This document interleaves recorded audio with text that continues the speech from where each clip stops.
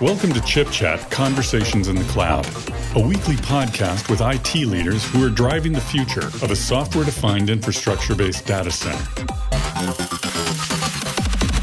Hello, I'm Gary McCulley, and welcome to another edition of Chip Chat Conversations in the Cloud. Today I'm speaking with Ron Herman, Director of Sales Engineering at E8 Storage. Welcome, Ron. Thanks, Gary. Glad to be here. Great. So before we dive in deep, tell us a little bit about E8 Storage and your role there.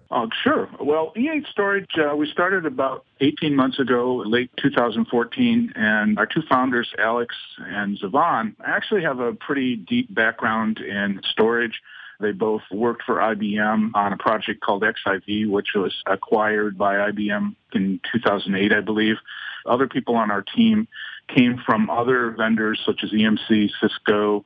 People have some Intel background. And what we're building really is what is called Generation 2 Flash or rack scale Flash. Generation 2 is really based on NVMe SSDs.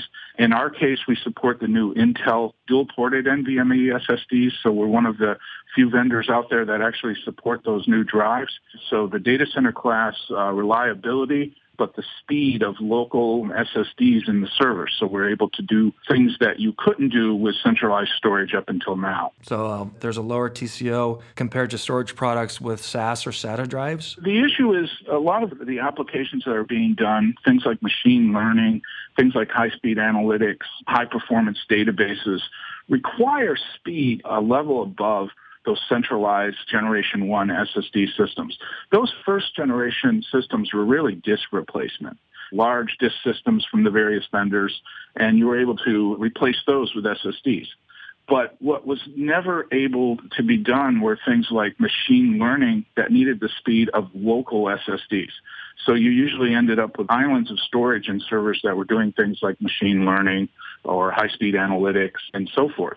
What this Generation 2 product does from E8 is actually allow you to then consolidate those SSDs into a top-of-the-rack flash solution.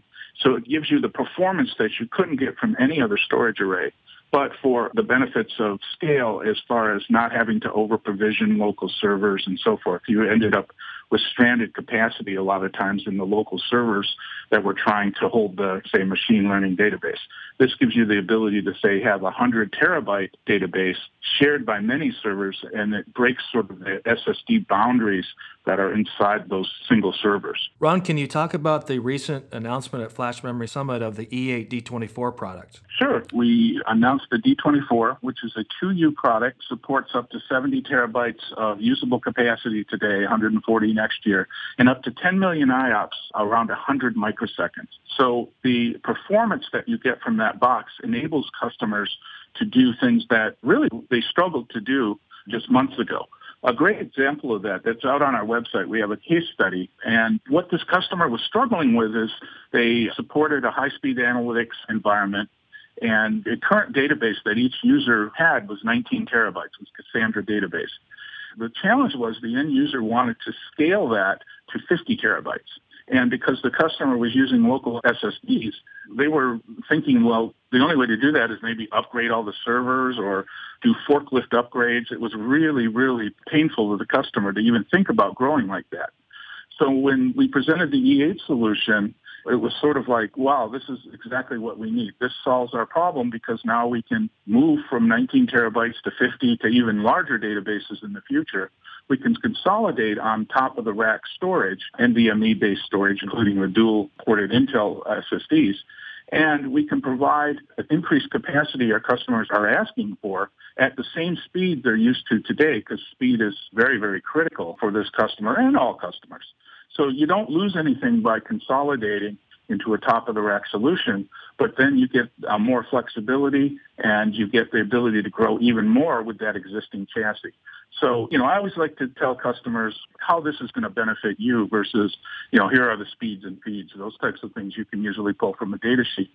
In our case, we like to focus on the applications and the pain points that the customers are suffering and try to help with those. Now, Ron, I looked at your resume and I see that you were an IT director for the Michigan Supreme Court back in 1988. Between then and now, what's some of the biggest changes that you've seen in the data center? I was actually an IT director from about 88 to I think it was about 94, 95. When I first started running systems at the courts, the concept of RAID was not commercially available yet. So backups were hypercritical, but if you had a disk drive crash, you actually had to have the service person come in, put a disk in, and actually pull the last night's backup and rebuild that database. A lot of the concepts that we have today, you could tell that they were going to emerge that way. Like RAID was one of them for sure. But it was still a world where you had to provide the best service for your customers. You had to be responsible. I used to consider all the court workers my end users. So I had service level agreements with them and all that stuff. So a lot of the fundamentals have not changed at all, but the world has definitely changed. We also didn't have the internet back then. I remember it was about 93. Some of our developers started asking for an internet connection to the University of Michigan. We've come a long way since then. Now, where can people go to find out more about this product online? Yeah, we have a website, www.e8storage.com. And, we have plenty of information out there, product specs, press releases, white papers. This case study I just mentioned is out there. And, of course, our contact information. Thanks, Ron, for joining us today. It's been a pleasure talking to you. We'd love to have you come back in and talk about how the E8 D24 is doing in the future. Glad to do it. Thanks, Gary.